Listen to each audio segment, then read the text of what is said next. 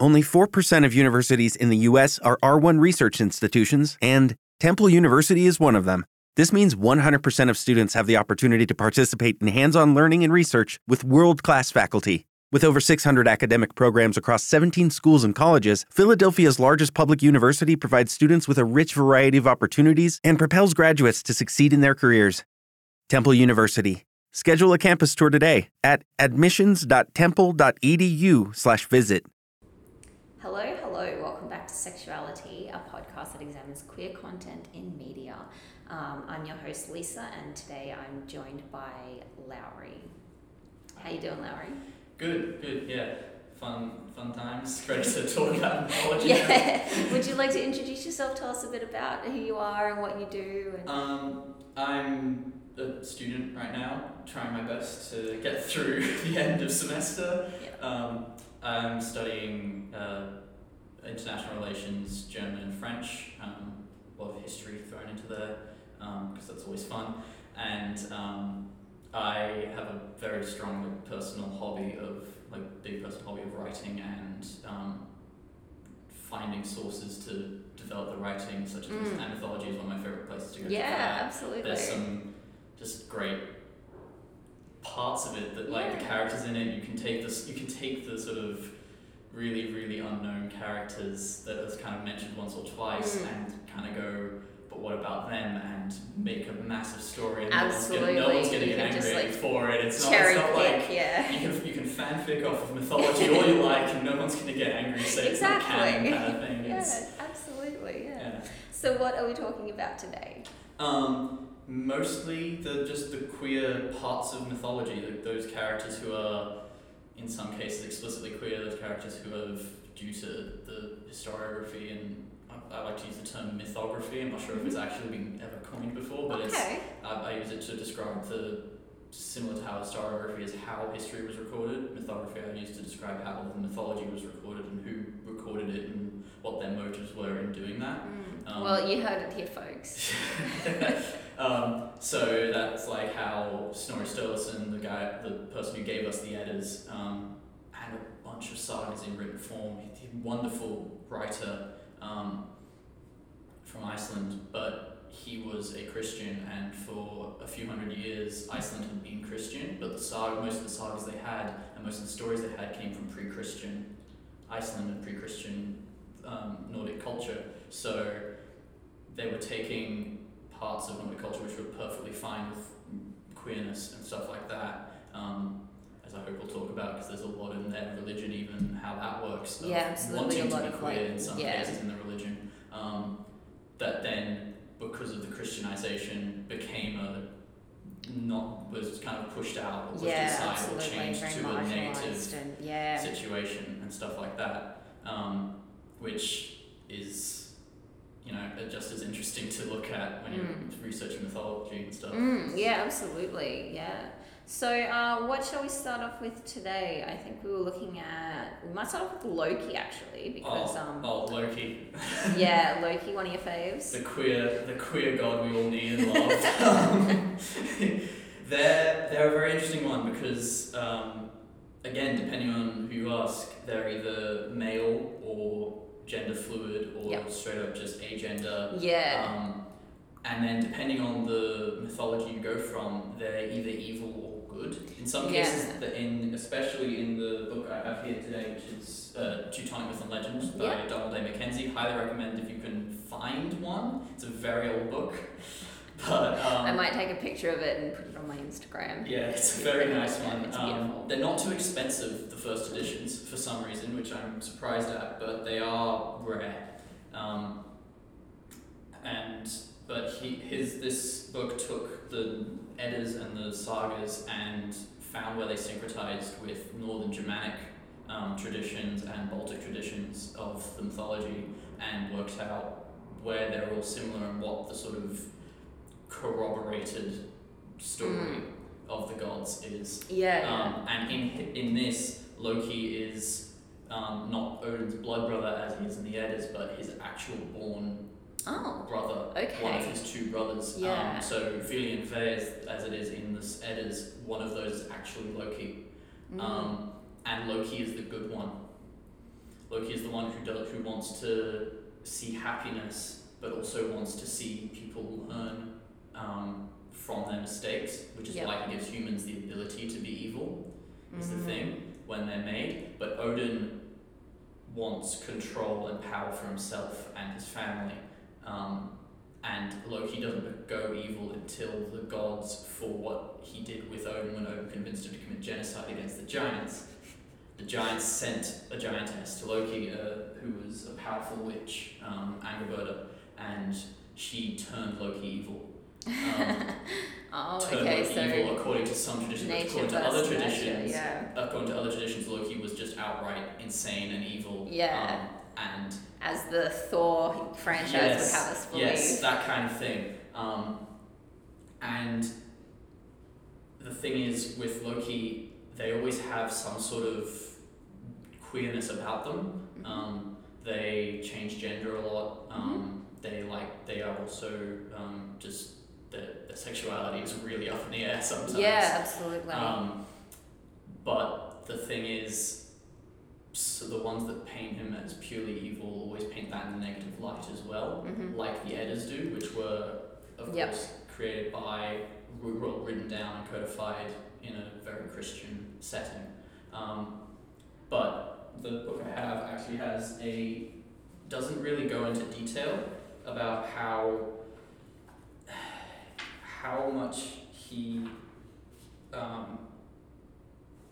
was like evil for it, but it does say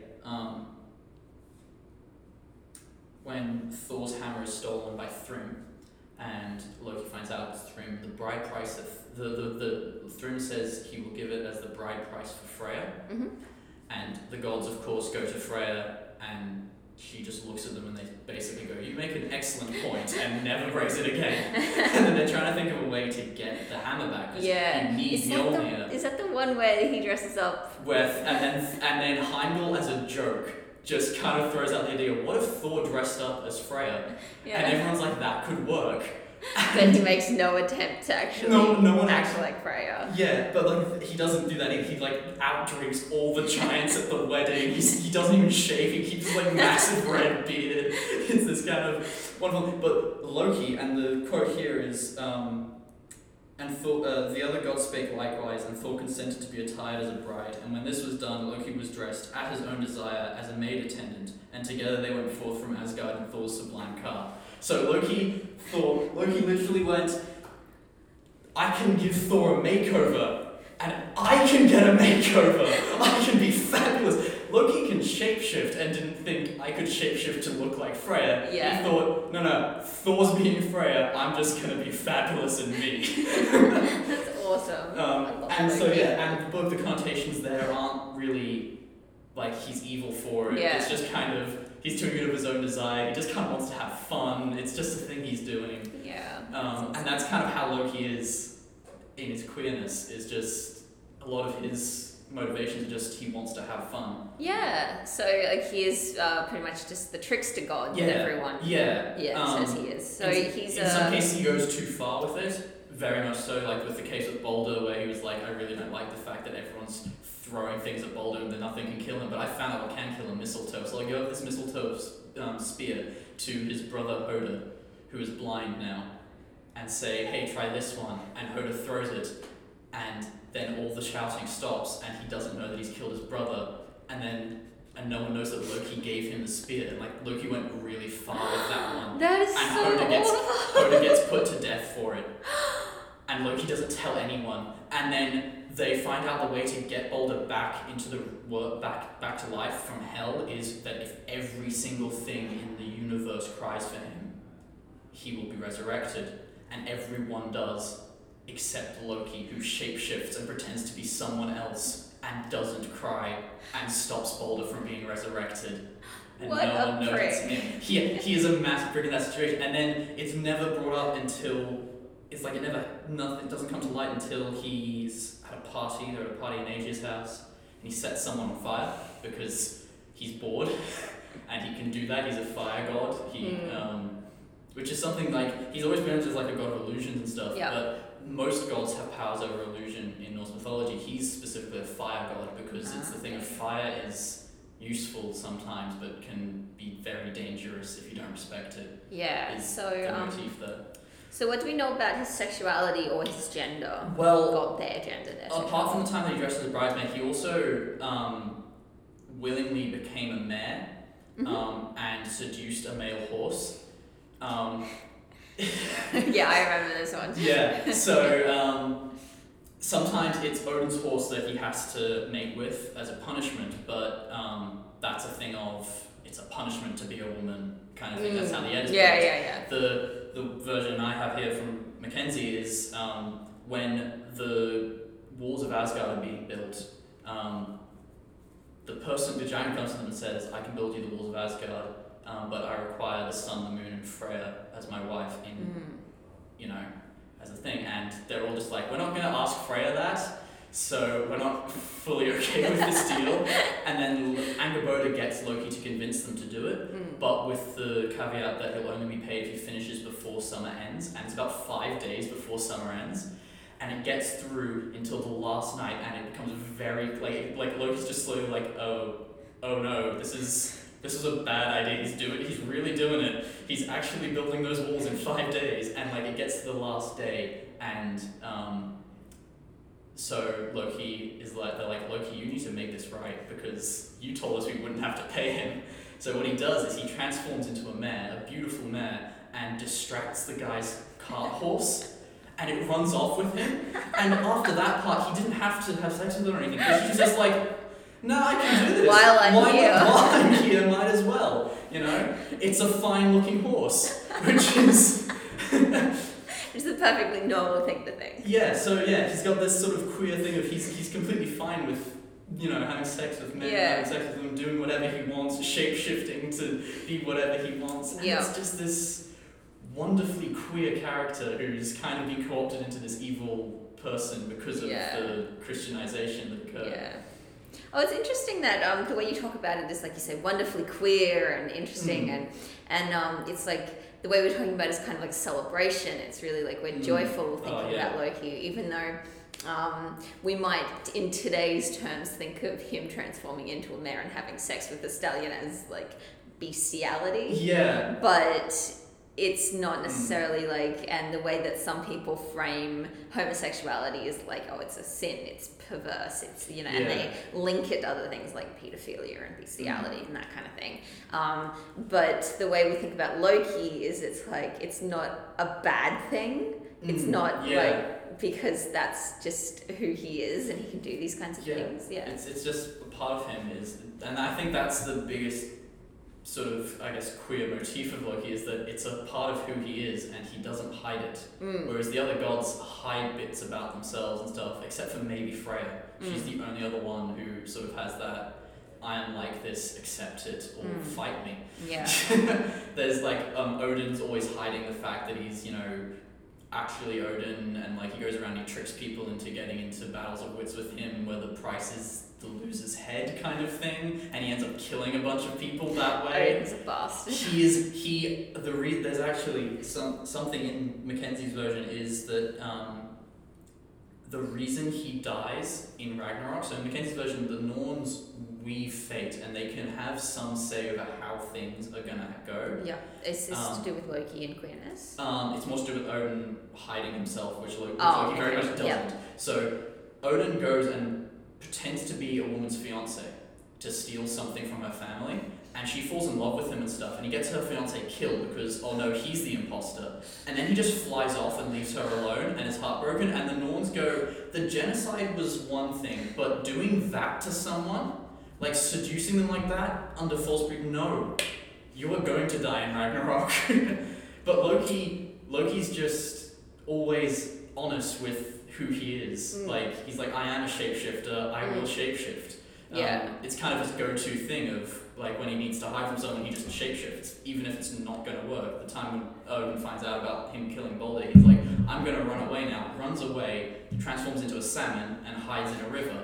And Odin just flies down in eagle form and is like, Loki, I'm the god of knowledge, I know it's you. But it's his go-to thing because it's part of who he is this sort of person of change, and he has these aspects of himself that he's not going to hide. Yeah. Are there any incidences of him having relationships with men or women when he's not transformed? He has 3 confirmed wives, but he's very much a secondary character in a lot of it, actually. If he's an antagonist most of the times as well, because it generally does focus on Odin and Thor and all of them. But it's very much implied that he has more than just the 3 wives. And again, it's mythology, it's completely up to interpretation. You can say, well, he's into male horses, why would he be into male people? And it's things like that, and there's references in other cases where, in different sagas, so as in the Gudmundar saga, where they say all the Enheyi in Valhalla, who are the warriors, the chosen warriors, the greatest fighters and men, were vying for a man's affection, and all wanted it. It's this thing of, if Loki is Loki, he very much in his spare time, when we're not focusing on him, probably have gone and been in relationships with men. Yeah. Because there are men who are apparently so wonderful, literally everyone wants to be with them. Yeah. Kind of thing. And Loki just kind of and Loki just doesn't care. Really, he'll do it if he wants to. That's cool. So yeah, he's very much a queer icon, more in the gender than sexuality, but still has those elements of his sexuality, which is all over the place kind of thing. Yeah. And yeah, he's kind of the epitome of a crazy gender fluid, god. Yeah. Although we don't necessarily want to assume that all gender no, fluid people are crazy, but no, it's not that. The craziness is just an extra thing that makes it all more fun. Yeah, it just makes them Loki. Yeah. And as I said, Freya's sort of the only other character in Norse mythology, I think, who is as queer. Freya. Do you want to talk about Freya? Yeah, well, she's definitely polyamorous, confirmed there. She's a god of fertility, so, and motherhood and wifehood, which, because of the way, family structures occurred in pagan Norse culture, if a man had multiple wives, those wives would often be in relationships with each other as well. And similarly, Freya is sort of always surrounded by her favourite friends and stuff, and never really, unless her husband, she spends time with her husband, but she only ever has one long-term husband. She has sort of, I'm not sure how to put it, it's basically sex work is what she does to get most of her jewellery. Because, as in the case with Brisingamen, her most prized possession, it's the most beautiful necklace ever made. She was walking through Nidavellir and she saw it as it was being finished by the four dwarves crafting, and she's like, how much do you want for it? And they're like, it's not for sale. We're not selling, this is an amazing thing that we've made. And she says, if I marry all of you for 4 days and have a kid with each of you, will that be enough? And they're like, well, you're Freya, so yes. but she's straight up open. It's not a thing if she'll marry each of them for 1 day, it's that she'll marry all of them for 4 days and have this polyamorous relationship with all of them for the necklace. And then there's the thing of her maids are she has her favourite maids who are heavily implied to just be her girlfriends that she has all the time and everything. Her harem. Yeah, it's her harem, which has only her husband's the only man in it as well. Yeah. Long term. Oh, cool. Yeah. It's just her women that she has as well. Oh, that's lovely. So yeah, she's a very polyamorous and bi and pansexual character and wonderful fertility goddess. Yeah, so it's worth pointing out that Vikings didn't regard homosexuality as something against nature. Although they rather believed that being passive was something affecting a warrior's strength and manhood, crucial qualities during a raid. I don't know what that means. I just wrote that. Basically, it's sort of like if you're not assertive in bed with another man, you're not going to be assertive on the battlefield. Oh, okay. And stuff like that. But on the flip side of that, being not necessarily effeminate, but not manly, not fighting. Yeah, manly quotes. Yeah, manly is the ones we have for it after Christianization, but before then, it was the only pre-Christian writing we have for the word agar, which means unmanly, is when it's used to refer to magic and magical things. So it might be that agar actually meant not fighting, but you are okay with magic. And so being passively homosexual made you agar. Being genderqueer, not being a man, and like a cis-het man, made you agar. And thus, as a priest, you might want to actually push towards that more because it got you closer to magic and it got you closer to Frey and Freya and all the gods who are themselves not necessarily fixed. And in doing so, you could become powerful with your magic and stuff like that. Oh, excellent. That's really cool. Which it's the thing of, do you want to fight or do you want to be a priest and do the non-fighting things? And then, of course, the non-fighting things were taken to be effeminate and Christian. And so, because the thing is, effeminate's a really weird thing for Norse people to call someone who doesn't fight, considering one of them, like Freya, the goddess of femininity, was a goddess of war and was a better like fighter than most gods, kind of thing. She is she leads the best warriors. Not Odin doesn't have the best warriors, she does, because she gets first picks and Odin gets the leftovers, kind of thing. She leads them into battle in Ragnarok. So calling someone effeminate is like saying, oh yeah, you're like one of the greatest fighters. Oh, it's like Freya. Oh, thank you. That's actually quite a compliment. It's like kind of. It's like saying you run like Caster Semenya. Like, thank you. Thank you so much. I'm not sure if is that an insult? Really? But saying you don't like fighting to someone who does like fighting, who is good at fighting, like, that's an insult. And that's why it was one of the 3 words that if you said to someone, they could answer with challenging you to Holmgang, which was a one-on-one duel, or they could just straight up kill you straight away to prove that they are a fighter. They would not be charged for murder because you called them that and they proved you wrong. So being right is like above the law. So and that's the one word. That's one of the 3 words where if you're called it, your response of killing them is proving because if you didn't kill them and if you didn't challenge them to Holmgang, you would be. What's the term? Holmgang. I can't say it. I'm not going to try. Holmgang. Oh, yeah. If you didn't do that, then you were basically saying, yes, I am a fighter who isn't very good at fighting. I'm lying about being a fighter, and so you'd be ostracized from society for it. So to maintain your place in society, you'd have to kill the person who said you're like this, or you'd have to fight, but sort of not necessarily kill them, but beat them for sure.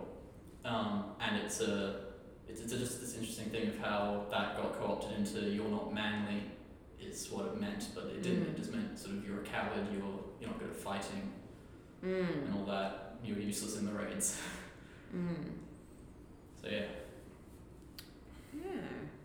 So did we want to talk a little bit more about Loki, or is that everything? I think honestly that like the rest of the stuff about him is very much this one source says it, but this one says it's not kind of thing, which occurs a lot in Norse mythology because you have Iceland, which is very far away from the rest of it. You've got the Isles around Britain, which are again very far away from Denmark and Norway and Sweden, and then Norway and Sweden themselves are very separated by the mountains. You've got the Baltic states, again, fairly separate. So as cultures at the time, they were developing their own different stories and different versions, and some were Christianized before others, so their versions are more anti-homosexual than others, and it's that's okay. All right, so we might move on to continuing on with Nordic myth, Sinfjotli and Gudmundur. Yes, Sinfjotli was a Volsung. He was the son of Sigmund, I want to say, I believe, or he was the father of Sigmund. One of the two. One of the two. It's impossible to know. I've got the book, but I'm not sure where in the book to look for it. But the thing is, whoever the father was had sex with his sister, and the child was made and that was the child, and then the father raised and trained the child, and they found wolf skins and put them on and became werewolves. And killed a lot of people, almost killed each other one time. But it was that kind of thing. And then in the Gudmundar saga, which is about a Christian priest, Sinfjotli, who, if he ever existed hundreds of years earlier, he clearly didn't actually exist at the same time as Gudmundar, boasted of winning Gudmundar's affection when all the Enhei vied for it, all of them wanted to be with Gudmundar, but no, it was Sinfjotli who got it. He was amazing like that, and he impregnated Gudmundar with puppies. And the thing is... Fair enough, as you do. Well, he's a werewolf, what do you expect? Yep. The best part about it, though, is that it's entirely possible the saga was first developed while Gudmundar was still alive, potentially even partially by Gudmundar. And that kind of thing was to try and ingratiate himself to the pagans, kind of thing, like, oh yes, I am wanted by your myth people, these mythological figures who you hold in high regard. Yeah. They want to be with me, kind of thing, is what he could have been saying, something like that, and him inserting himself into mythology like that could have been something he did, or it could have been written just, it's also theorized that it was written just after his death, sort of glorifying him. But when it was written down, it was still a fair while after he died, and after it was first spoken and passed down in the oral tradition. But the thing is, either way, it is either a gay werewolf fanfic that was written about him, or a self-insert gay werewolf fanfic from about 800, 900 years ago. You know what? We've all been there. Like, what we write on AO3, it's between us and God. So. But it's this thing of where we sort of, put it down, but no, it's existed for hundreds of years. Yeah. This, I'm not going to say queer tradition, but it's kind of part of queer culture is writing those self-insert fanfics with your favorite werewolf. Yeah, absolutely. And there's a part of straight tradition as well, I would say. There's a lot of monster fantasy novels out there written by straight women. But then there's the thing of in Sinfjotli's story as well, when they were first werewolves, in the training there's also this sort of subtle hints of potential pedastry between the father and son, which is where a man introduces a boy to the world through sexual interactions of various kinds. Yeah. So there's that there, but the issue with that's the only part of the Volsung saga I feel where the writers were high while they were writing it, because you get incest, werewolves, and a father and son having sex together, where the rest of it was literally just a guy kind of pulling a sword out of a tree and leading a great battle, or a guy hunting down a dragon and killing it, sort of normal, more normal myth stuff. But then there's just this one section where just everything goes off the rails. So they were a bit... Yeah. Well, the thing is what's interesting about that is the whole thing of being a werewolf was what berserkers were. They were channeling the same thing. They either wore bear skins, which is what berserker means. Bear shirt, berserk. And so they're the bear shirt as in people who wear the bear shirts.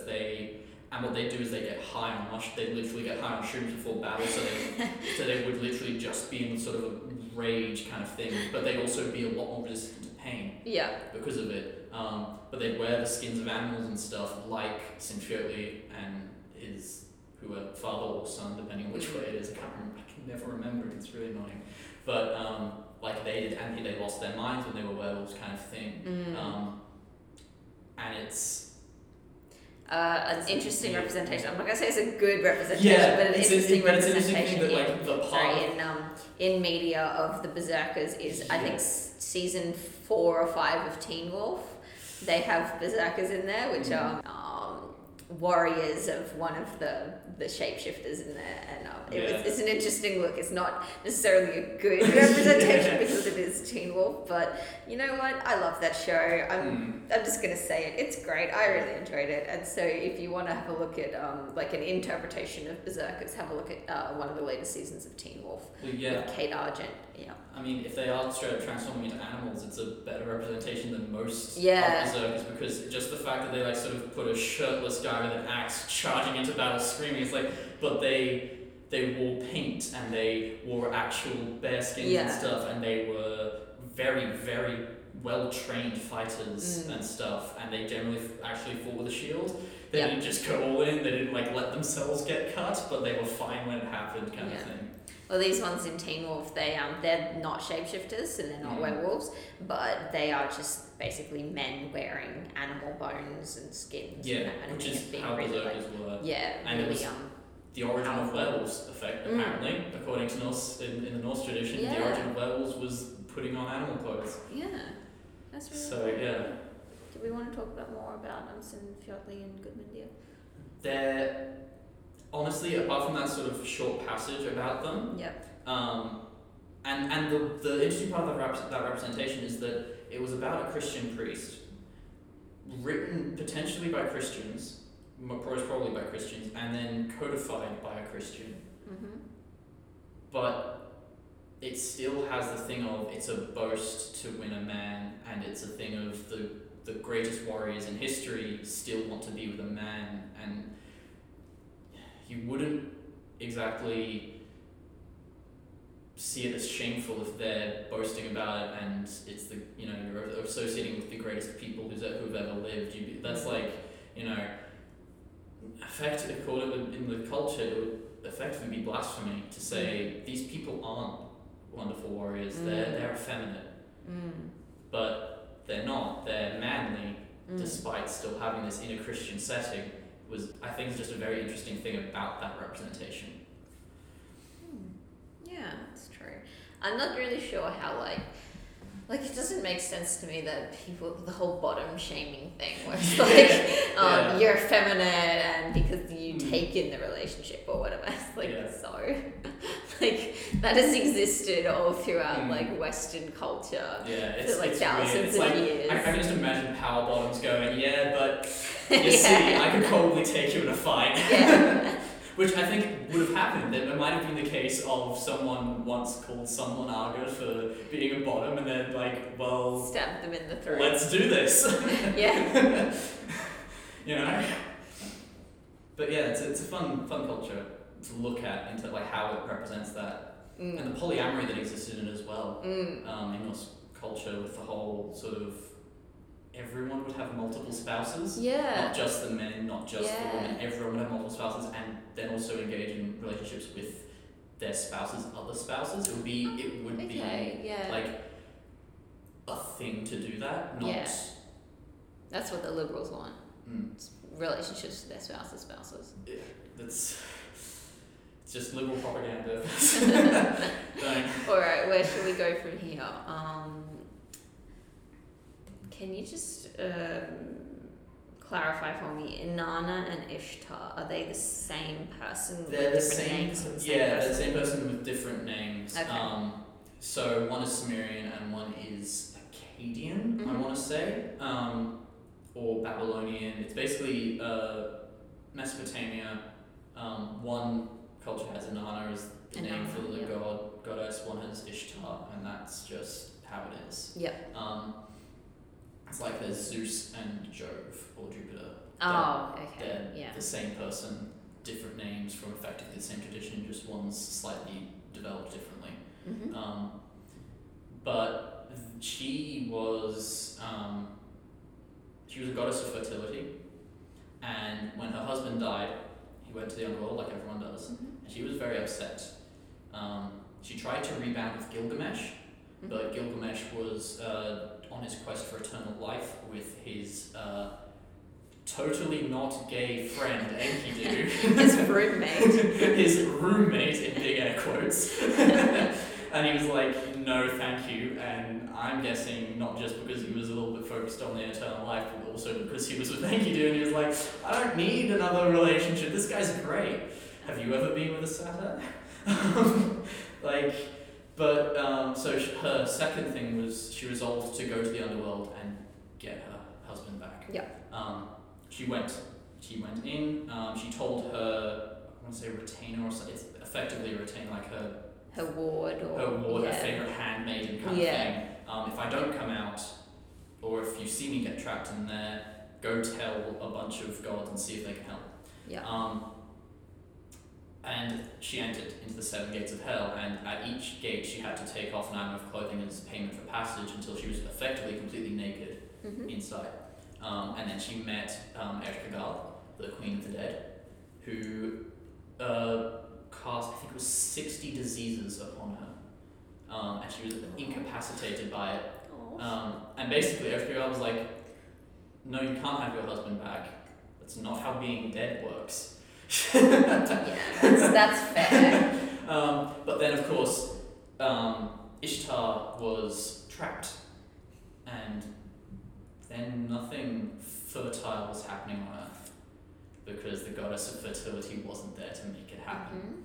And then her handmaid went to different gods, and the first 2, I want to say, were like, we can't, we have no help. And then she went to the god of wisdom, who, depending on the version, whether it's the one with Inanna or the one with Ishtar, he either took dirt from under his nails and formed 2 intersex, non-binary people to go and rescue Ishtar, or he formed out of clay a single intersex, non-binary person.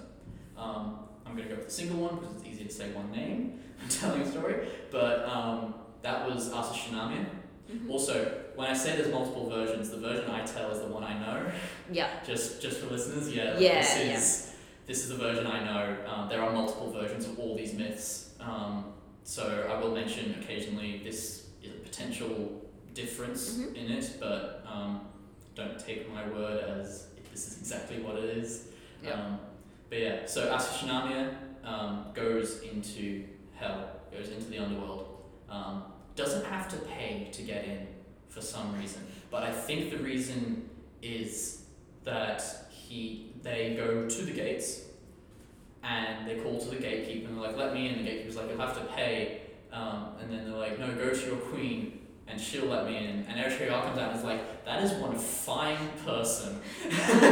Let them in. Oh yeah. I want to get a closer just look. Come on in. And then Asa Shinamia flirts a lot with Ereshkigal, gets the water of life off of her, and sprinkles a little bit on Ishtar, who now very angry and no longer suffering from 60 diseases, gets up, kicks the absolute shit out of Ereshkigal for what she did, runs, collects all her things as she's running out the gates with Asa Shinamia, and they escape the underworld. But Ereshkigal curses Asa Shinamia to forever be shunned by society, and people like them to forever be shunned by society. And Ishtar, as a reward, is kind of like, I'm sorry, this is, you've got this problem of, people are going to be mean to you. Have the power of foresight and telepathy. So, if you're non-binary, people may not like you, like society might not like you, but at the same time, you'll be a prophet. You're psychic. So it's a fun thing we have. It's a little. That's awesome. But yeah, and that's Asa Shinamia being the first ever non-binary and intersex person ever made. That's cool. Yeah. Made by a god of wisdom, who was like, I'm not fully sure what Ereshkigal likes, but if I make them completely androgynous, this might work. Well, it did. Yeah. That's excellent. Asa Shinamia is canonically asexual. The thing is, while they do flirt with Ereshkigal, they don't ever actually experience attraction to any person ever.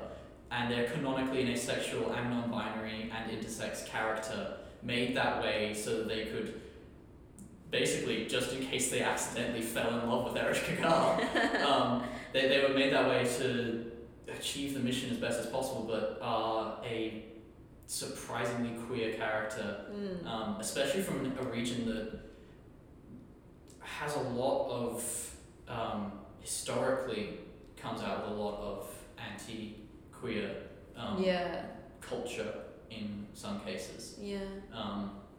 All throughout Mesopotamia in the ancient era there was lots of that, but Ashkenazi being, this one shining example of a very, very queer character, being the hero and being cursed to be shunned. Like, it wasn't how it was meant to be, they were just cursed. And I just really enjoy that. So, just so you know that not all intersex, non-binary, No, asexual people are cursed. Just this one in particular. Just this one. Well, according to the mythology, all non-binary people are cursed. Oh. But cursed to be shunned, but also psychic. Oh, there you go. So it evens out. It's a thing of like, and I don't know. Maybe I'm not cursed to be shunned by society, but every now and then I'm like, how did I know that? So, who knows? Just a little bit psychic. Yeah. Yeah. And of course, in the same mythology, there's the Gilgamesh Enkidu. Do you want to explain that bit? Basically, they fight at first. It's the... I'm really going to hate myself for saying this, but the Epic of Gilgamesh starts with the usual teen drama of they hate each other and they fight, but then they get together and go on a great quest together, kind of thing. But it's heavily, heavily implied that they are in a relationship as they're going along. And when Enkidu dies, spoiler alert, Enkidu dies, and Gilgamesh again has to face mortality. He's very, very, like, it's what stops him from going on the quest. He's like, we're all going to die, and also I want to die and be with Enkidu again. Aww. He's like, I'm okay with dying if it means I get to be with my boyfriend and I get to see my wife again and I get to see my parents again. I'll be okay with dying if I get to go and see people, and it's not a bad thing to die. Yeah, it's a very sad, but sort of heartwarming, nice. sweet tale of the two of them together. Okay, so let's have a look at maybe Hyacinthus next. Oh boy. Is this your fave? It's one of my favorites because it's simultaneously the one case where Apollo actually gets to be with someone and he gets a really nice thing, but it's also like, ooh boy. Just immediately like. So, backstory on Apollo's love life. At this point in his story, one person had turned themselves into a tree to not be with him, one person had thrown themselves off a cliff, and someone else had just straight up said, no, now get out of my house or I will have you killed. And he never did anything like, and he's meant to be like this really good looking, really sweet, amazing musician kind of thing, but like, no one likes him. And then so sad. And then there's Hyacinthus, who is this beautiful, beautiful man. Yeah. Everyone wants to be with him. And he wants to be with Apollo. And Apollo goes up to him, and there's I'm pretty sure there's a point in one of the retellings where Apollo is honestly confused when Hyacinthus wants to be with him, and they have this really nice relationship, and everything's really wholesome. But then the Zephyrus, the wind of the east, I want to say, also wants to be with Hyacinthus, but isn't dealing with it in the most healthy manner. The west wind, I think. Oh, the west wind. Okay, I knew it was one of the, I'm going to say horizontal directions. I knew it was one of those ones, but yeah. And so there's some tellings are Apollo is showing Hyacinthus how to throw a discus, and he throws it, and Hyacinthus runs after it and gets hit in the head and dies, or is dying. And in some of them, Apollo throws it, and Zephyrus takes the position of, if I can't be with him, no one can, and uses his powers as the wind to push the discus back and kill Hyacinthus. And Apollo's there, and as he cries for his dying lover, he turns him into a hyacinth flower, and that's where hyacinths come from, and he writes a massive poem for him, and then goes and drowns his sorrows with Hermes.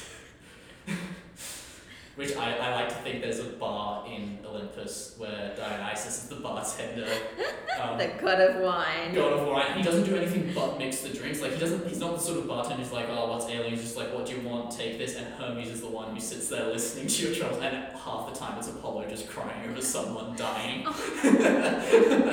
Apollo, buddy, you might want to get yourself checked out if all your lovers are dying. Yeah, Greek mythology is just full of gay people. Sad gays. Well, Apollo's the sad gay. There's a few very, very not sad gays. Yeah.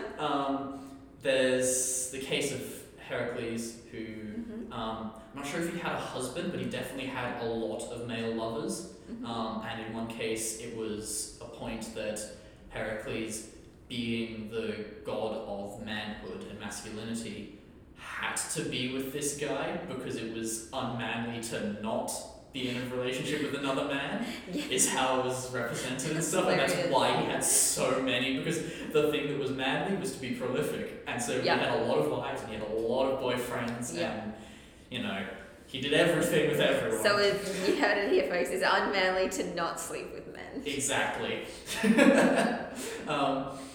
But yeah, that's just the thing of Heracles being that. And then the other case that's very prominent and a lot of people know is Achilles and Patroclus. There's references to it. There's a reference in the Spring Awakening musical where Hanchen and Ernst, after class, Hanchen goes to Ernst and says, we should study together, Ernst. And Ernst's like, oh, okay. It's like, we could get a start on something like Achilles and Patroclus. And Ernst is like, oh. It's okay. It's that kind of party. I can't remember this, I think this book was pretty famous within fandom, but it was like about Achilles and Patroclus, and I can't remember what it was called or who it was by, Mary someone. Do you know that one? It came out a couple of years ago. It was just about them growing up together. I think I might know the person potentially. Again, it might be someone completely different, but there's a very famous historian who's an ancient historian in the UK who's sort of TV historian, and she does books and everything, and she's called, I can't remember what her last name is, but she does that kind of Mary Beard. No, I do know who you're talking about, but I'm thinking of somebody else. But yeah, so it sounded like something that she would write in her work. She did that kind of thing. But yeah, Achilles and Patroclus, of course. The Song of Achilles. I think that's the one. Right. Yeah. Read it if you want something to read. I enjoyed it. It's like not the best thing ever written, but Madeline Miller, that's what I was thinking of. I think I've heard of her. But it's just like an easy read, you know, it's just a nice novel. Got as nice as it can be when they die, and it's really sad. Yeah, that's the thing. So the Iliad, which is the main thing of these two, is at the start of it, the first word in it is rage, and the point of it is Achilles' anger and Achilles' rage in the Trojan War, and everything he does is out of anger and spite. So it starts off at his favourite girlfriend gets taken as a concubine by the king. So he's like, well, I'm not going to fight for you then. And goes and hides in his tent with Patroclus for like 3 months. And then Patroclus is like, I wonder how they're doing. I'm going to go check on that. And goes out and checks. They're like, we really need Achilles out here. And he's like, I can't get you Achilles, but if you want, I can fight. I've trained with Achilles. I'm a decent fighter and stuff. And he goes out and he dresses in Achilles' armour. And the Trojans think it's Achilles. And Achilles is known as the greatest of the Achaeans, you know. Hero slayer, like God-born Achilles the Great. He's even like given the title the Immortal kind of thing. He's that well known as a fighter, and there's a theory that the whole thing of he was given invulnerability except on his heel kind of thing is something that's being co-opted after the fact. It's because like in the original there's never anything about that about him. It's just that he's such a good fighter, he might as well be invulnerable. And so Achilles apparently comes down to the Trojan Sea, so Hector faces down with Achilles and kills Patroclus. And then Achilles is like, he's been gone a while, I wonder what's happening, and asks someone, and they're like, no, he was killed by Hector. And Achilles is like, well, that's that. And Hector takes Achilles' armor and wears it as a trophy and stuff. And so Achilles just goes out, no armor on, nothing, and just absolutely ruins the entire Trojan army. Effectively wins the war on his own, faces down with Hector, murders Hector, like takes the armor, puts it on, takes Hector's cloak, puts it on, takes Hector's spear kind of thing, and then ties Hector to his chariot and parades him around Troy over and over. And he's like, this is what happens when you kill my boyfriend. Yeah. But it's kind of, I think in terms of Greek mythology, it's the go-to they had gay relationships example. Yeah. Is these two where it was such a horrific thing for one of them to lose the other that he effectively wiped out an entire army as revenge. Yeah. Well, I mean, those are the kinds of things you can do when you're an all-powerful like killing machine, the best soldier that's ever lived. And the thing is, Achilles is by no means any less of the greatest soldier ever for being gay is something, and it's really, really funny looking at like Renaissance references and stuff to Greek and Roman history and mythology, where they try to like weed out like the gay. It's just like, guys, stop, you're embarrassing yourselves. You can't really do that to Greek mythology. No, you can't. Or history. You can't get. Yeah, there's just so. Well, the thing is, Emperor Nero once took when he did a tour of Greece to like raise his approval ratings, basically, he took with him a leashed, gagged eunuch just to have sex with, because it's like he was into some weird stuff, but so a gimp. He basically, but like it was the thing of this emperor took a man with him to have sex when he toured Greece to raise his approval ratings. Okay, that's fucked up. It's like, that's a bit too. I mean, Nero has so much weird stuff. There's the mommy issues. There's. I don't know who Nero is. Just if you want to maintain any semblance of innocence in your life, don't look up Nero. I will do that. The most innocent thing about him is that he'd hold recitals where he'd be like performing songs and stuff, and he was so bad that he was emperor, so you couldn't leave. That wasn't okay. So people would fake their own death in the performance to get out of it. They would just be like, they'd fake a heart attack and be carried out. They're like, oh, thank you for getting me out of that one. That's how insane Nero was as like a person. I don't think that's even happened in like university lectures. That's how But yeah, Nero had gay trysts. Every emperor had gay trysts. That's what they did. That's awesome. Alright, let's go. So we've done Hyacinthus, Loki, have we done Heracles? Yeah, Heracles and all his gay boys. His gay boys. Ashushinomia and Amaterasu. Amaterasu, yes. So, Queen of Heaven, the sun herself. What mythology is this part of? What from culture? Japan, from Shinto mythology. She is the grandmother of Jimmu. I would say his epithet is the Great.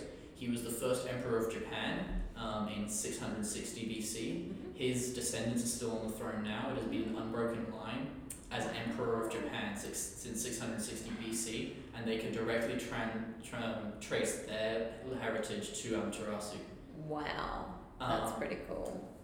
There is also their imperial regalia, so the things that they effectively, the crown jewels, that no one is allowed to see except the priest in the particular shrine and the emperor and only when the emperor is crowned. And so it recently would be the start of last month would be the first time in decades that anyone new has seen the regalia, because it was the new emperor being crowned. Wow. The sword was given to Amaterasu by her brother. The Magatama, which is a small jewel, was Amaterasu's given to her by her father, and it's sort of whoever holds it is like an heirloom, and all the previous owners, their wisdom is conferred upon the current owner, kind of thing. So they have the wisdom of two gods behind them. With that, according to it, and the shield is very important to the myth, where Amaterasu's homosexuality is very explicit. So Amaterasu and her brother had a competition one time to see who could make the most gods and stuff. And there was basically Amaterasu technically made less people, but technically made more gods. And also she's the Queen of Heaven, so she could just say, no, I won. Her brother didn't take that very nicely because he made 5 and she made 3 people. And so he got angry and they started fighting, and it culminated in him throwing a flayed horse through her weaving house window. And the shock of it killed one of her, it says like handmaidens kind of things, it's that, generic, her maidservant or whatever, lady in waiting even kind of thing is a similar position, but it's very heavily implied that she and Amaterasu were in a relationship together, and this maid died from shock at seeing a flayed horse fly through the window. Of course, Amaterasu banished Susanoo, who was her brother, and also I'm probably butchering pronunciation so much on a lot of this stuff. Sorry to anyone out there who No, that's knows fine. how. I was referring to you. I don't know how to pronounce most of these names. She ran into a cave and hid from the world because she was so upset that her girlfriend died, basically.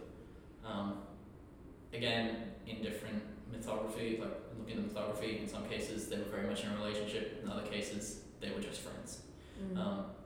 But she hides in the cave, and of course she's the sun, so the world goes dark, there's no crops can grow, it's barren, nothing good is happening. Monsters creep into the world. So the gods need to get her out of the cave. They first try different animals, like making noise and stuff, but she doesn't come out. Come out is a very interesting thing here. But what happened was, to get her out, they had a rooster call, which is where the rooster calling and the sun rising thing comes from. And they had a massive party. They also had a mirror placed in front of the cave, which is the shield that exists as one of the imperial regalia.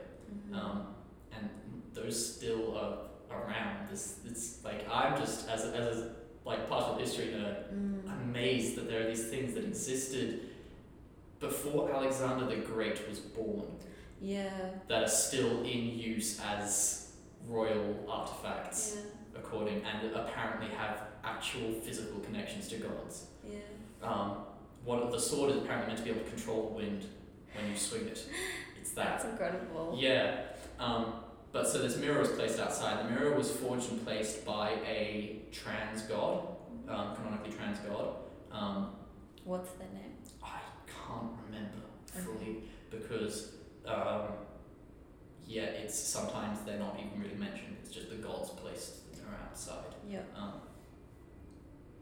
And the gods are having a party, and Izume, the goddess of dancing, basically the goddess of strippers, Nice. started stripping. Yep. And everyone was cheering because she's the most beautiful goddess kind of thing. Almost the most beautiful goddess. And Amaterasu calls from the cave, why are you all making so much noise and cheering? And they're like, well, we found a more beautiful goddess than you. And she's like, who is this person? She comes outside, she sees herself in the mirror, and it's like, is that the goddess? And then she looks up to the table that Izume is dancing on and sees a naked woman and is like, damn, I'm staying out here. No, sir, out here. Is the transgender god Ishikore? That sounds familiar. Again, it's in most of the versions I've seen, the god isn't even named kind of thing. Okay. It's like... Because the notes I found were, it just says a transgender god Ishikore holds up a mirror, and Yes, while Amaterasu admires her that would be reflection, the other gods shut the cave behind her. And so, Amaterasu just comes out and I guess rules heaven, fully okay with being able to look at Izume whenever she wants. That's awesome. And then there's also in Japanese mythology a gay couple, I believe, that Amaterasu is friends with them, she protects them, she's like, I don't know, the mother lesbian, like the 2 gay kids. She's the lesbian aunt to them, basically. And then one of them dies, and the other one is so upset by it and so distraught that he actually Oh, commits Shinu suicide. no Hafuri and Ama no Hafuri. Yes. Yes. Sounds familiar. Yes. And I then don't know how to one of them, pronounce them properly, but one of them, the other one who's didn't die, kills himself because of losing his lover. yeah, yeah, But it's one of those things of like being gay existed in the mythology a lot. yeah.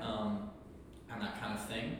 And there were I believe there were a couple of different trans gods that existed. I believe even Kaze in a couple, who was Kami no Kaze, who was the god of the wind, spirit of the wind, which is where the word kamikaze comes from. Because they were the spirits of wind kind of thing. That's what they were used for. It's really horrible thing that was co-opted into. But like, Kami no Kaze was the god of the wind, and I believe he was sometimes represented as a trans or gender fluid god within the mythology. So yeah, there's a lot, and there's a lot in a lot of different mythologies out there that like we haven't. Yeah, this barely is just scratched scratching the surface. There's Yeah. so much in different places. I believe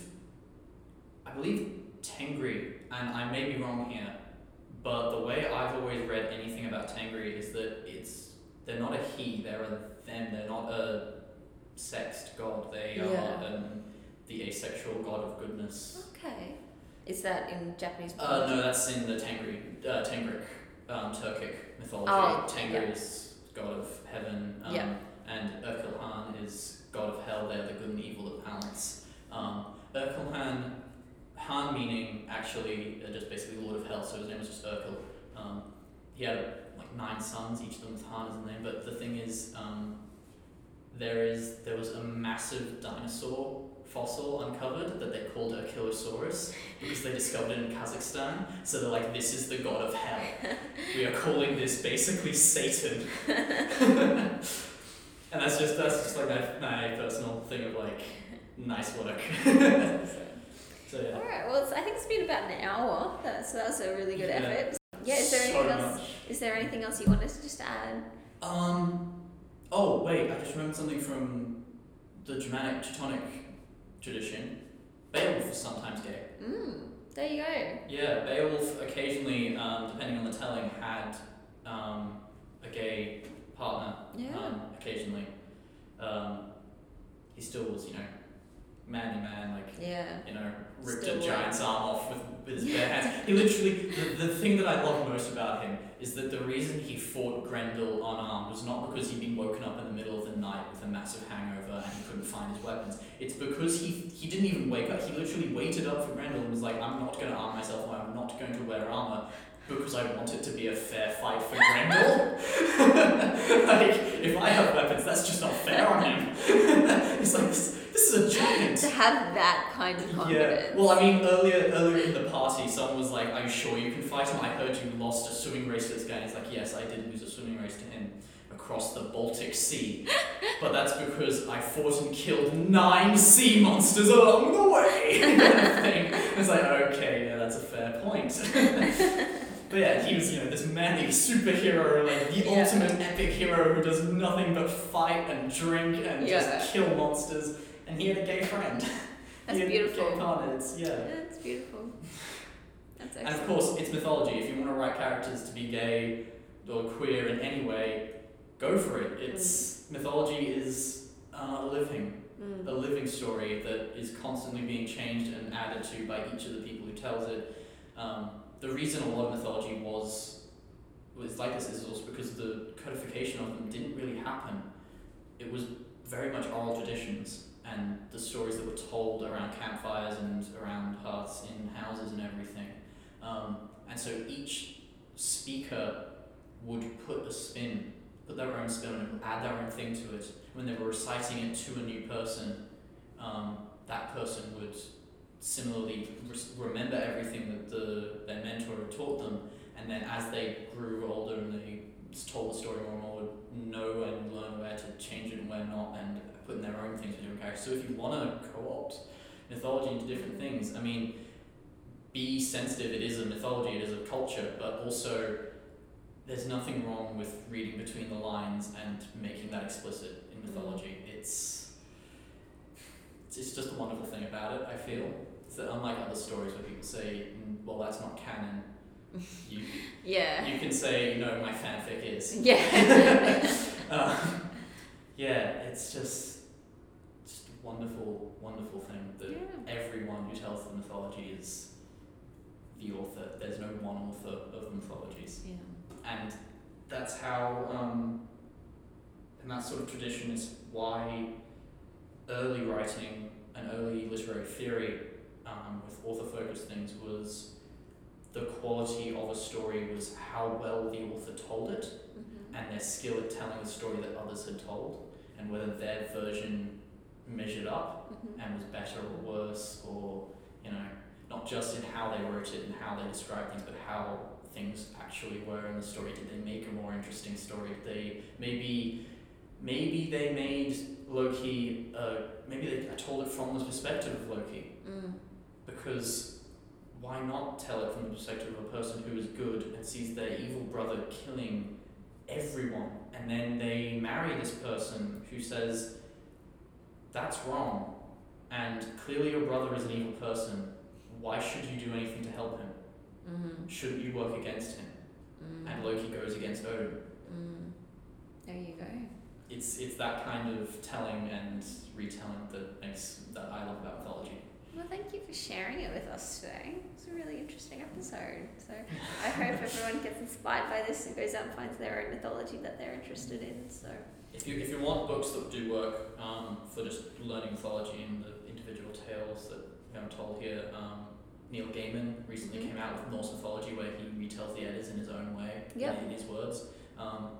And he was on Conversations with Richard Feidler talking about it, and he said that he was unsure of how to tell it, because the Eddas, specifically the Eddas, have a very he didn't want to tell the old retellings where they were flowery and all over the place with the writing kind of thing.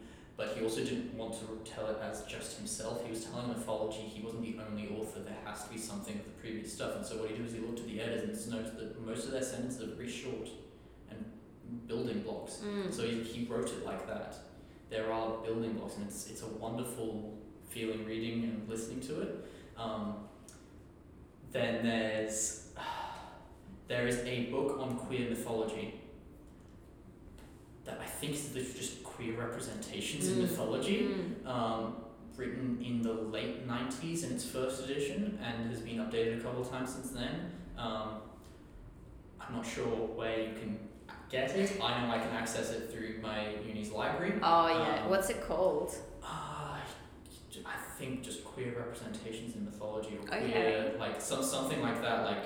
Well, if I can find it or online. the queer in mythology. Yeah. It's and if you want more queer myths from all over the world, that's a very good one to go to, because it analyzes in depth how the queerness has been removed by people who didn't want it to be told, kind of thing. I'm trying to think of other books other than Teutonic Myth and Legend, if you can get access to it, because it's a very nice one that also deals with mythology, not trying to syncretize it to Roman and Greek stuff, which a lot of mythology does. I've seen ones that relate Odin to Zeus a lot, and he's not.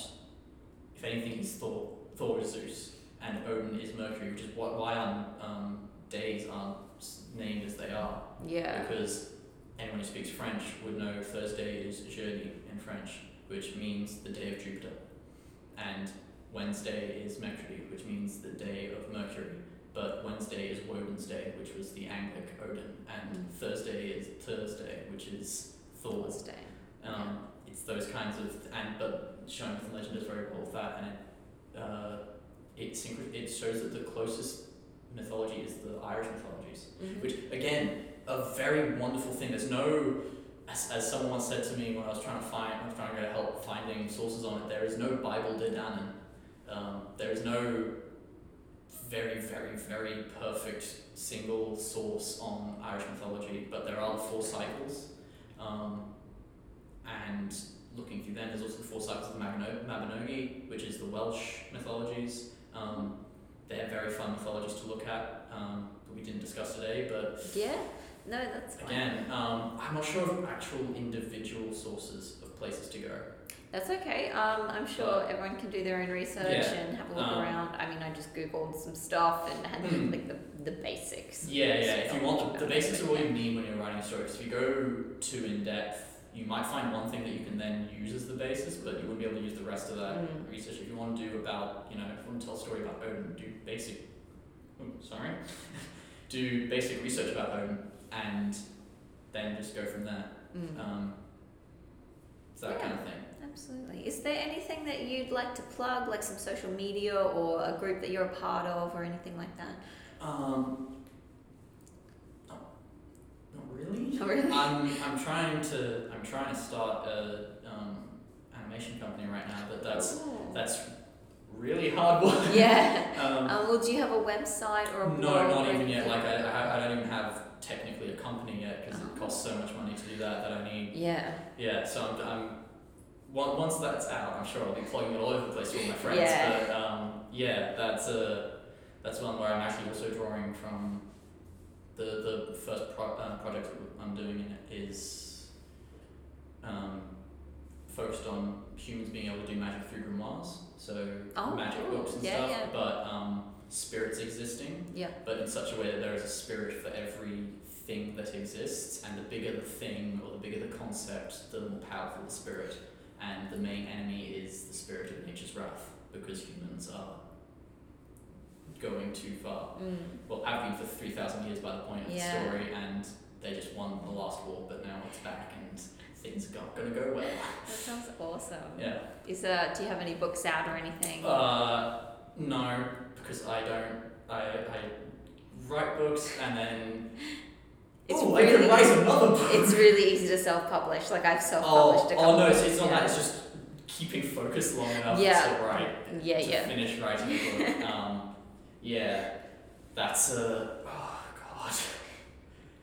But yeah, I'm honestly just got like 50,000 projects going that I'm just.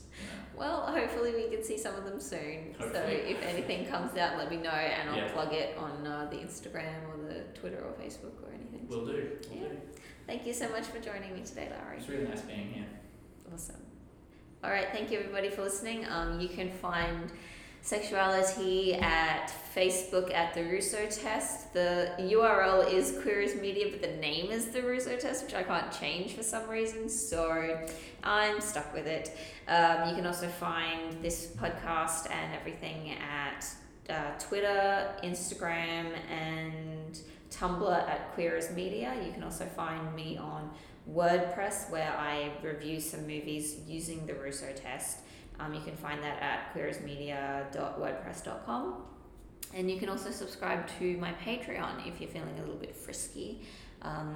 For $3 a month, you get some bonuses, and you also get access to some special content. So look that up if you're interested. And again, thank you for listening. Alrighty, I'll talk to you in the next one. Bye.